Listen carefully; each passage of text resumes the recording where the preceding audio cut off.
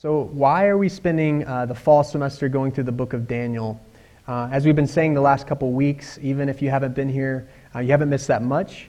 But this book is more than simply stories about lions' dens and stories and pictures of the end of the world according to the Bible.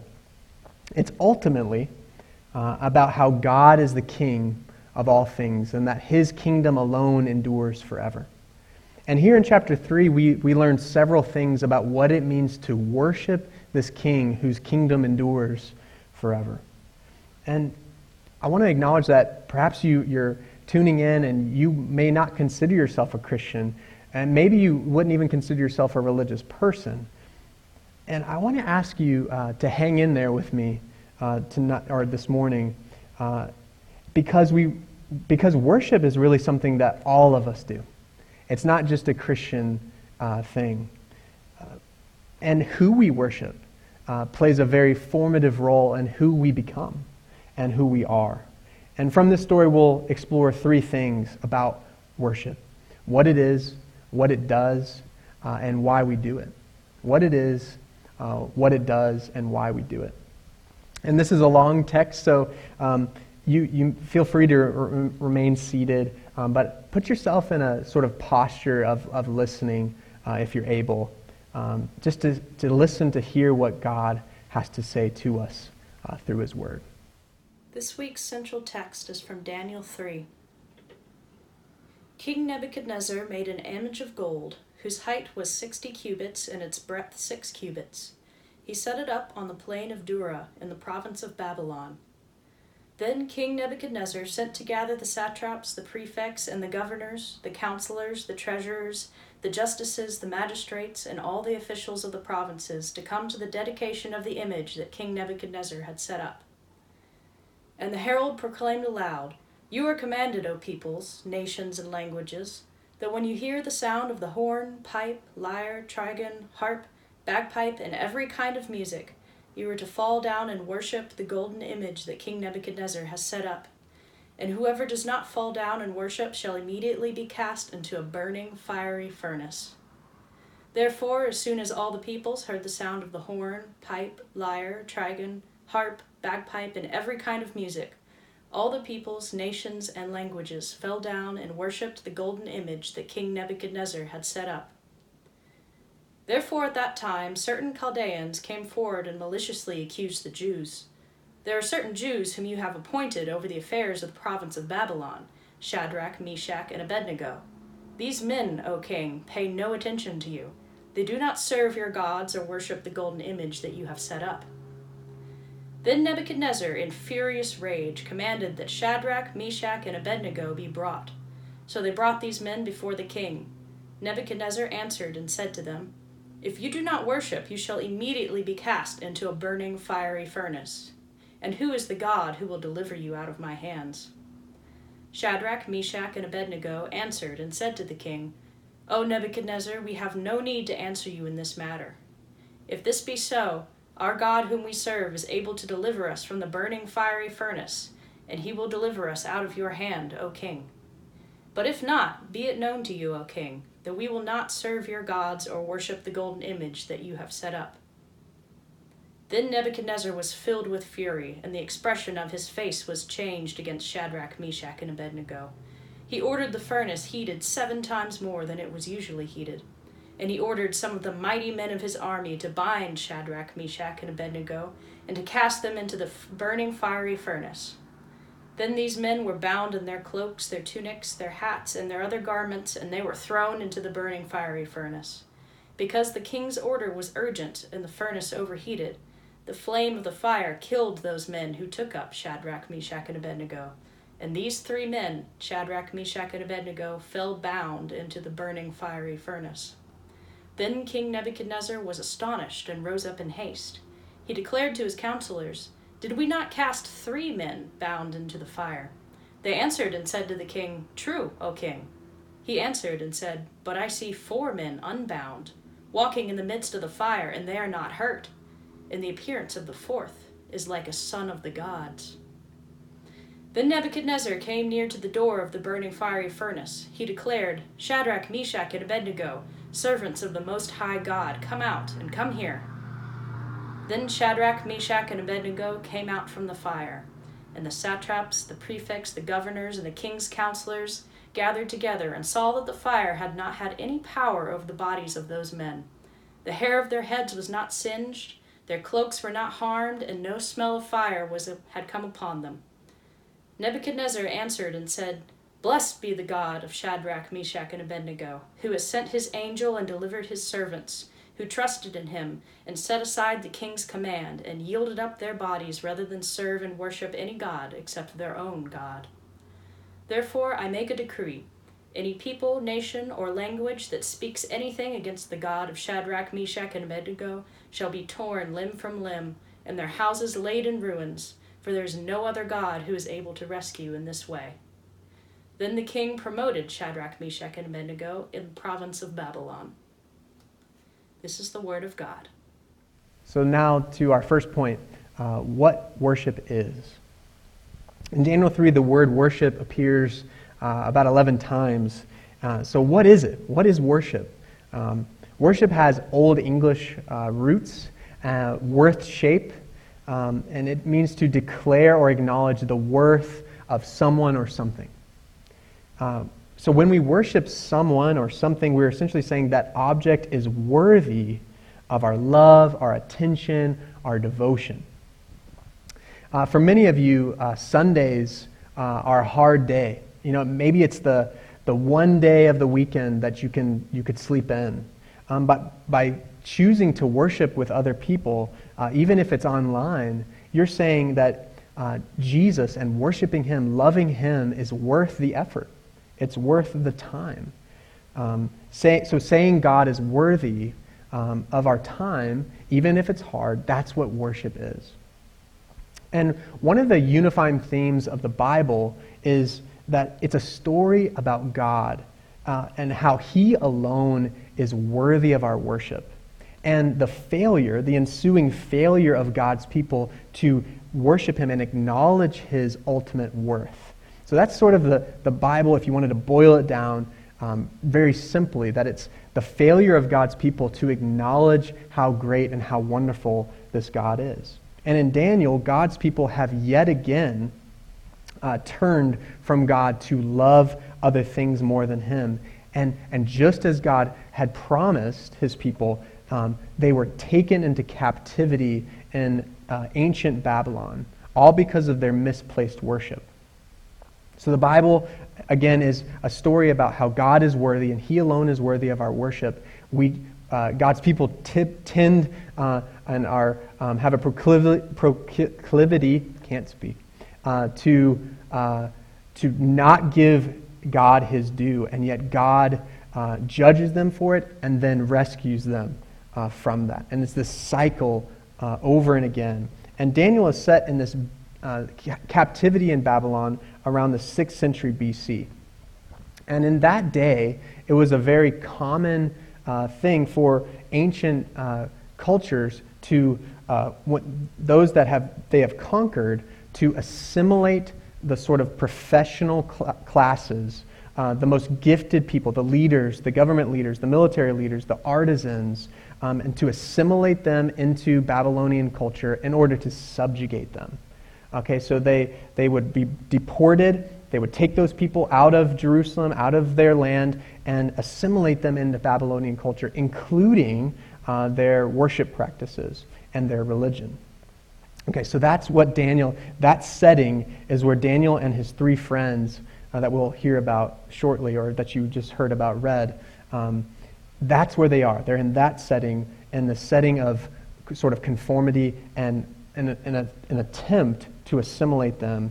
And we heard that if they did not conform, if they did not bow, they would burn.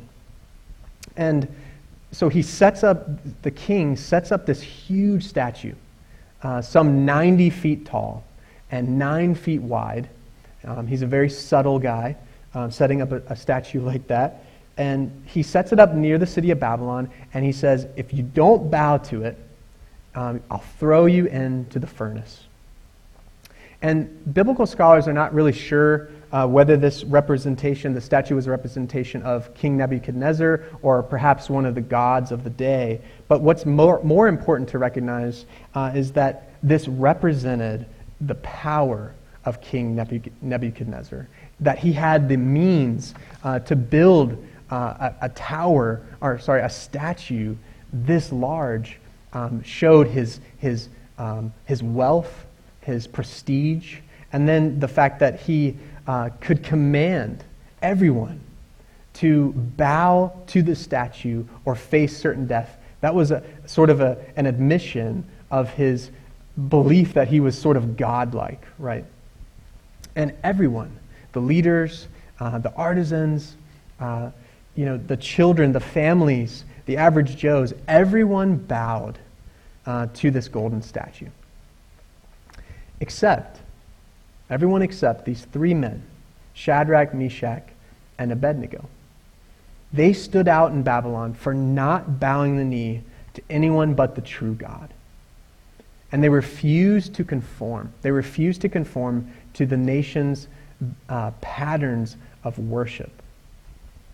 And I want to just acknowledge that, it's pretty easy for us as late moderners to kind of distance ourselves from a story like this, because when you're driving down I-26, you don't see a 90 feet tall statue where thousands of people are bowing down. We don't see those things anymore. In our most recent census, more people than ever before in our country checked the box, no religious affiliation. And so maybe you're saying, this doesn't really apply to me or really to our day. But I think that just because we check the box, none more than ever, it does not mean that we're less religious, and even that we don't worship idols today. Worship, of course, may be more subtle, maybe more camouflaged than it was back then, but it's definitely not gone away some 2,600 years later.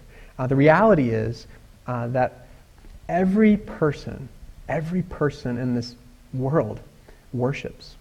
And it's because everybody finds ultimate meaning and satisfaction somewhere or in something.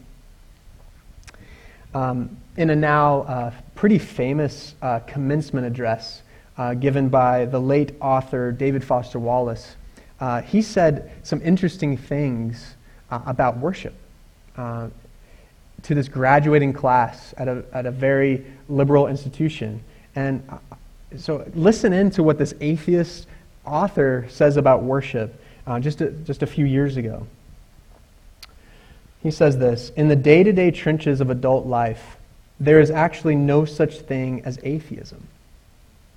There is no such thing as not worshiping. Everybody worships. The only choice we get is what to worship. So you see, everybody worships.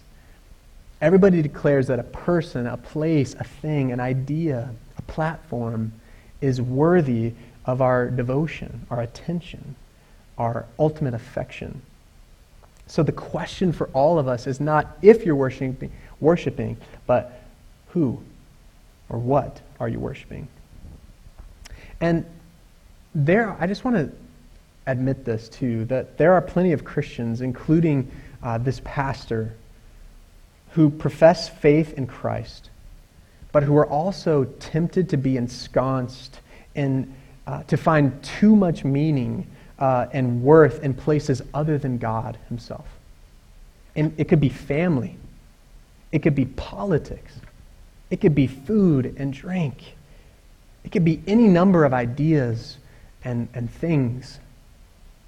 So I need help here too. But there's hope for those of us who are caught in sort of this web of competing loyalties, and those who wish and desire to love God above all things. There's hope for us. But any hope for a cure, any hope for a rooting out of this sort of desire to serve other things besides God, any hope for a cure always begins with an accurate diagnosis. And we discover where our devotion really lies when we think about what worship does to us. what it does. And that's my second point, what worship does. So when I lived in Boston, I dressed a lot differently. There were a lot. I looked in my closet the other day. We just moved about 6 months ago.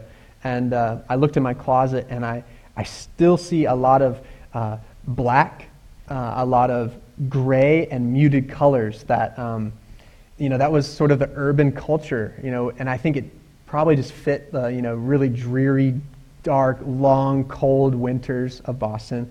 But when we moved here 6 months ago, I looked around and I saw a lot of color, and I saw a lot of people who seemed like at a drop of a hat they could go hiking. But why? Why are there why do we dress like that? Why do we dress the way we do? We dress like we could go hiking at any minute because we love to hike, because look around. This place is amazing. And it affects what we wear. It affects what we buy because we love it. And so, that's kind of a harmless example, right? But it speaks to a very important idea biblically. What we love shapes us into certain kinds of people. And listen to this psalm, this one verse from Psalm 115 says this: "Those who make idols become like them. So do all who trust in them."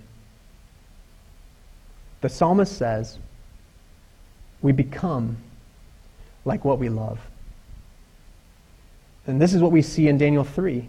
Notice what happens in verses 2 through 7. Those in power, they bowed down to the image too. Those in power were worshiping the idol not because they loved the idol so much as they loved their station, their place in society, their influence. It has ultimate worth. This power, this influence, this authority has ultimate worth, and that's why I'll bow. That's why I'll conform. And we see everyone else falling in. They didn't bow the knee to the image because they loved the idol. They loved the image. They bowed the knee because they valued their safety, their personal well-being more than anything else. And so they conformed. By the way, it's not wrong to pursue influence or safety, of course. But it is wrong. What is wrong is making our desires more important than God. And that's what's at issue. So in Babylon, most everyone, the king and all his subjects, were slipping into this unconscious worship of power, of approval, of safety.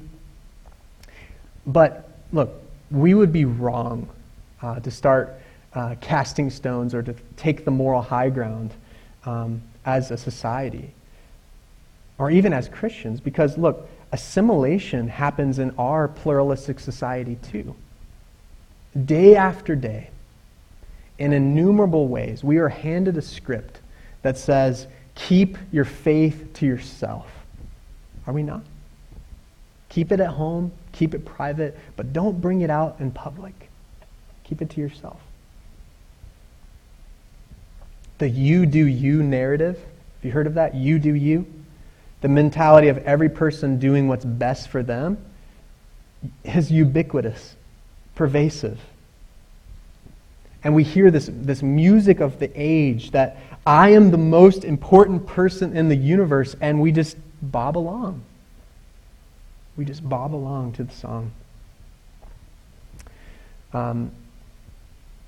So I have two little girls who love Frozen 2, and they love Frozen 1. I personally think Frozen 1 is superior, but that's neither here nor there.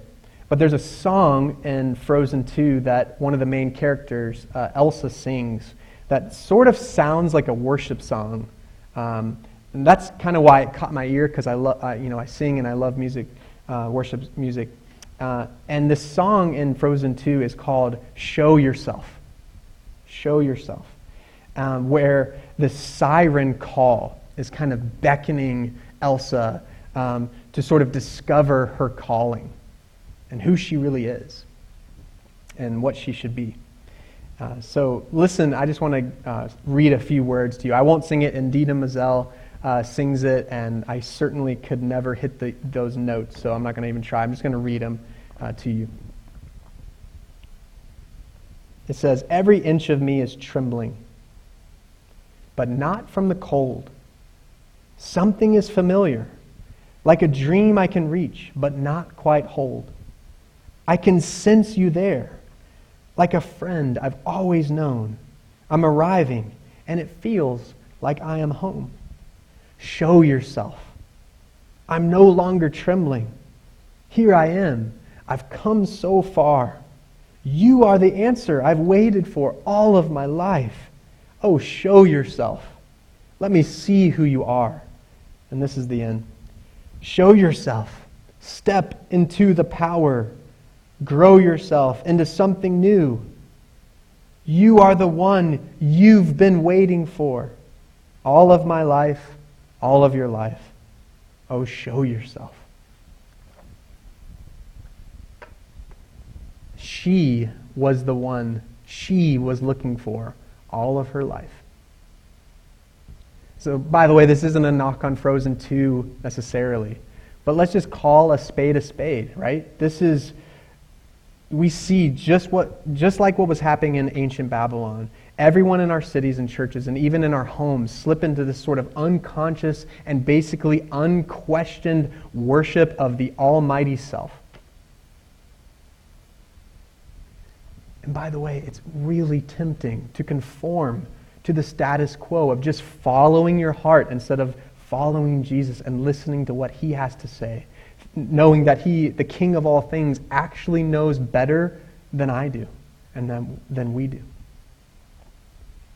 And these three men would be thrown into the fiery furnace if they didn't conform and worship the image. And, perhaps we may be burned by coworkers or family members if we seek to love Jesus most of all. So what should we do? What should we do? Why should we persist in worshiping God despite the pressures that we may face today? And that's my final point. Why we worship. So this becomes apparent in the exchange between Nebuchadnezzar and the three friends. And after they're accused of not bowing to the image, they're brought to the king for questioning. And Nebuchadnezzar gives them one last chance to bow or burn. And at the end of verse 15, if you want to read along, Nebuchadnezzar asks, "Who is the God who will deliver you out of my hands?" And here's their reply. "O Nebuchadnezzar, we have no need to answer you in this matter. If this be so, our God whom we serve is able to deliver us from the burning fiery furnace, and He will deliver us out of your hand, O king. But if not, be it known to you, O king, that we will not serve your gods or worship the golden image that you have set up." Then Nebuchadnezzar was filled with fury, and the expression of his face was changed against Shadrach, Meshach, and Abednego. And he ordered the furnace heated 7 times more than it was usually heated. Just like Nebuchadnezzar, my face shows a lot of anger and frustration when my idol of comfort is threatened. And God has used my daughters to put His finger on misplaced worship in my heart. That I put comfort too high on the throne of my heart for too long. And He's used these 2 precious little girls who tend to do things at their speed and their kind of language and way, and not my way, a lot. So what makes you angry is usually a symptom of something that's taking place beneath the surface. What's frustrating you to no end right now? What ticks you off is usually a sign, is usually a fruit of something deeply rooted in your heart. Is someone lately threatening your autonomy in a way that you worked so stinking hard for?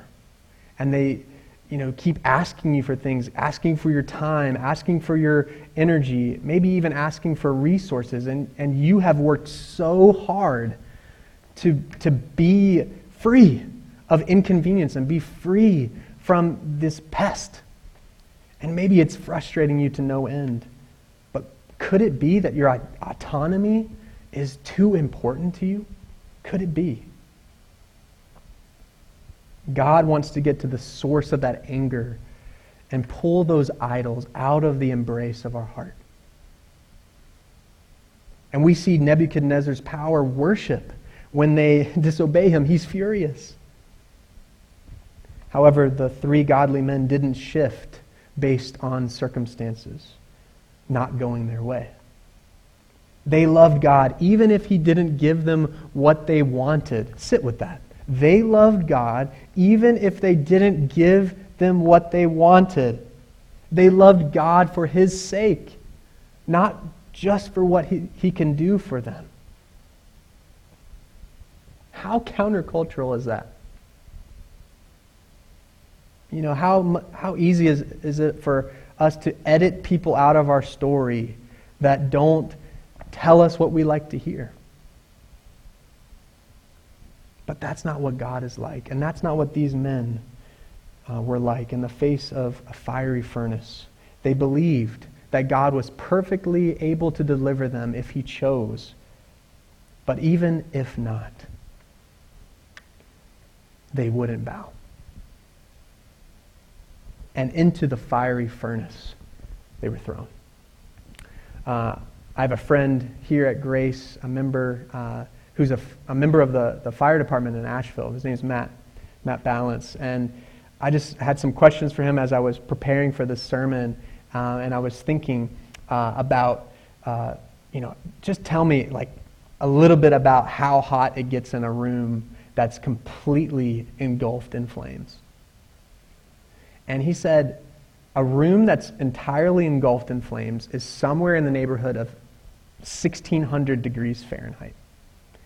And I kind of stepped in and I was like, okay, so what happens to a human body in temperatures like that? And he said, they are completely incinerated.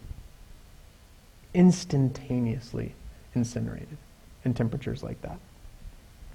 So the furnace similarly was so hot that when the servants threw the three friends into the furnace, they died. They got too close and they instantly died. So it looked like for these three friends that nonconformity would mean certain death for them. But look what God does. And no one, especially these three friends, and definitely not Nebuchadnezzar, expected this. Look at verse 24. Then King Nebuchadnezzar was astonished, and he rose up in haste. He declared to his counselors, "Did we not cast 3 men into the fire?" And they answered and said to the king, "True, O king." And he answered and said, "But I see 4 men unbound, walking in the midst of the fire, and they are not hurt. And the appearance of the 4th is like a son of the gods." So God did 2 miraculous things here, right? The first, of course, is that the Shadrach, Meshach, and Abednego were completely unharmed, didn't smell like smoke at all, not a singed hair on them. And the second miracle is that there was another in the fire whose appearance was like a son of the gods, Nebuchadnezzar said. So it turns out that God didn't save them from the fire, he saved them through the fire. And I want to just ask, many of you are going through fiery trials, as it were. And how might this story encourage you today? God is with you in this trial. He has not left. He is with you in it.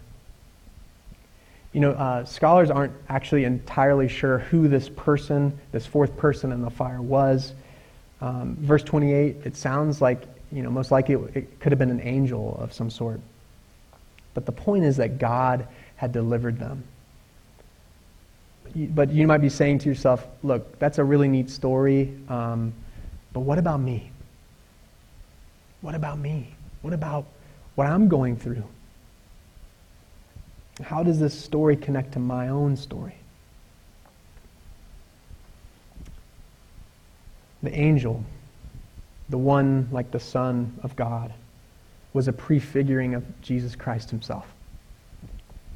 As the angel represents God's presence with these three men, so Jesus represents God's presence with his people forever. You know, one of the names given for Jesus in Isaiah is Emmanuel, God with us.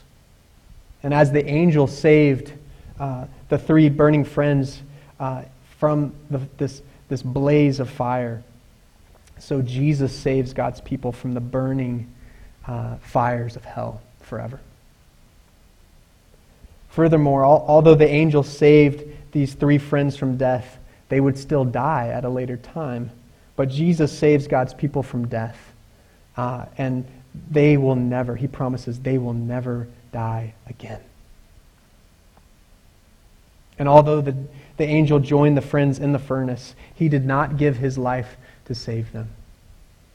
But Jesus joins humanity in his incarnation. And on the cross, he gave his life to save his people from their sins forever.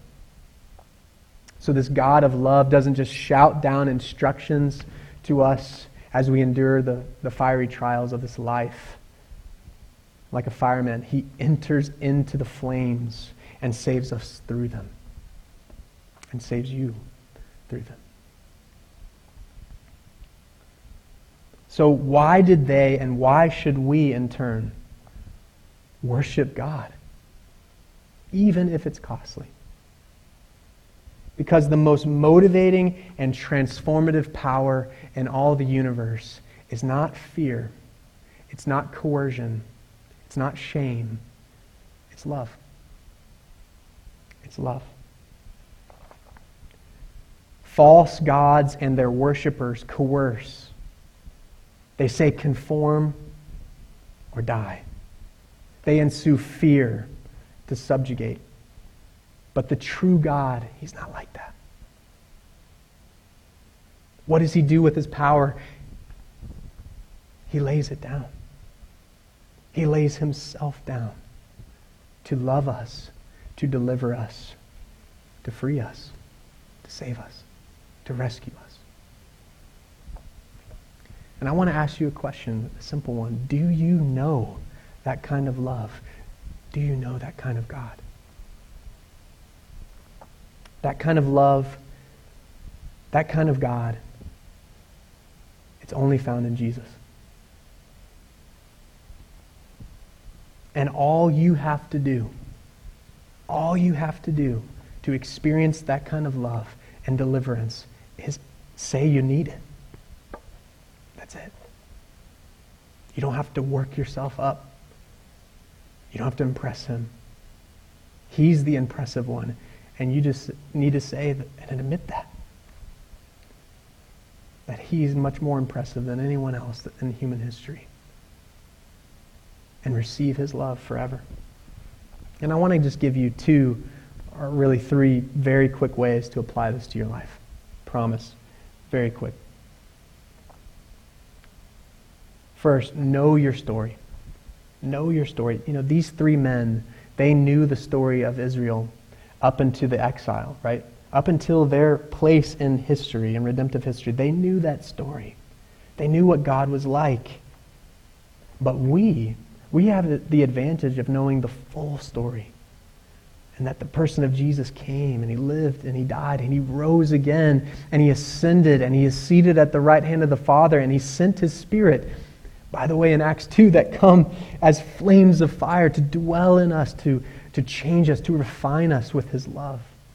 We should know our story, and that Jesus is going to return someday. And in the meantime, we are his church. And so as the church, in book discussions, Bible studies, worship services, you name it, We're here to remind ourselves and to know this story, to know your story, so that we can have confidence in any trial. So know your story. Secondly, warm up with Jesus. Many of you have heard, look, my love for Jesus is cold. It's cold right now. And if you're feeling cold today, by the way, you're not strange. Sometimes that happens. But let him warm you in the fires of his love. Let him warm your heart. In Revelation chapter 2, Jesus said that he's not interested in his followers being lukewarm. He's not interested in that. He wants to warm you up, so don't settle for lukewarm love for him or for others. Let him warm you up, and let his Holy Spirit pour the love of God into your hearts. So warm up with Jesus, know your story, and lastly, worship the King together. Corporate worship, declaring the worth, acknowledging the worth of God, it is vertical. We do sing to him, we do pray, we do declare that together. But in another way, in this space, right, online or in person, we are also encouraging one another to worship the King. When you see other people worshiping this King, it might inflame your heart to do the same and encourage your heart. So, know your story, warm up with Jesus, and worship the King together. One author said this, and I'll close with this. He said, we become like what we worship, either for ruin or for restoration. We become like what we worship, either for ruin or for restoration. So, who are you going to worship? The one who restores you with his love, or someone else which only leads to ruin? And I invite you, and I encourage you, and I hope and pray that you will choose Jesus and embrace his refining, his restoring, and eternal love the rest of your days and for the rest of eternity. Let's pray together.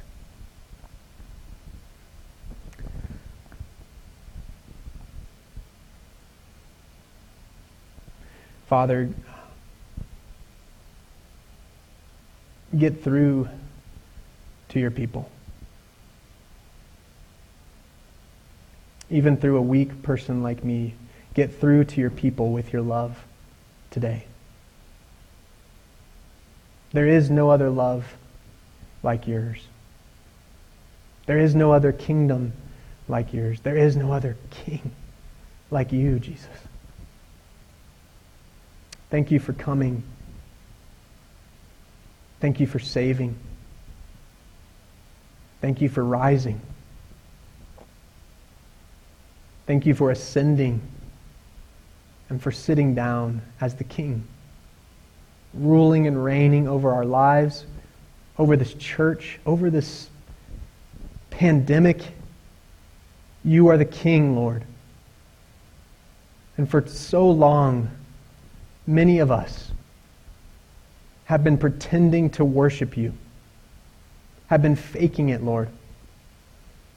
And our hearts are really being pulled and tugged towards other gods, lesser gods, counterfeit gods.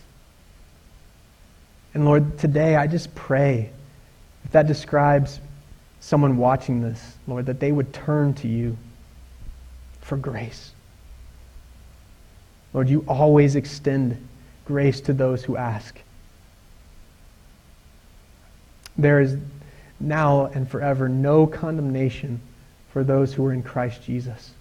And Lord, you predestined us to be conformed into the image of your Son. So Lord, we don't want to conform to the patterns of this world anymore. We want to be conformed into the image of your Son. And so come, Jesus, by your Spirit, even through the internet. Come and do a mighty work in our hearts, in mine, in all of our hearts, Lord, today. We pray in Christ's name and no other. Amen.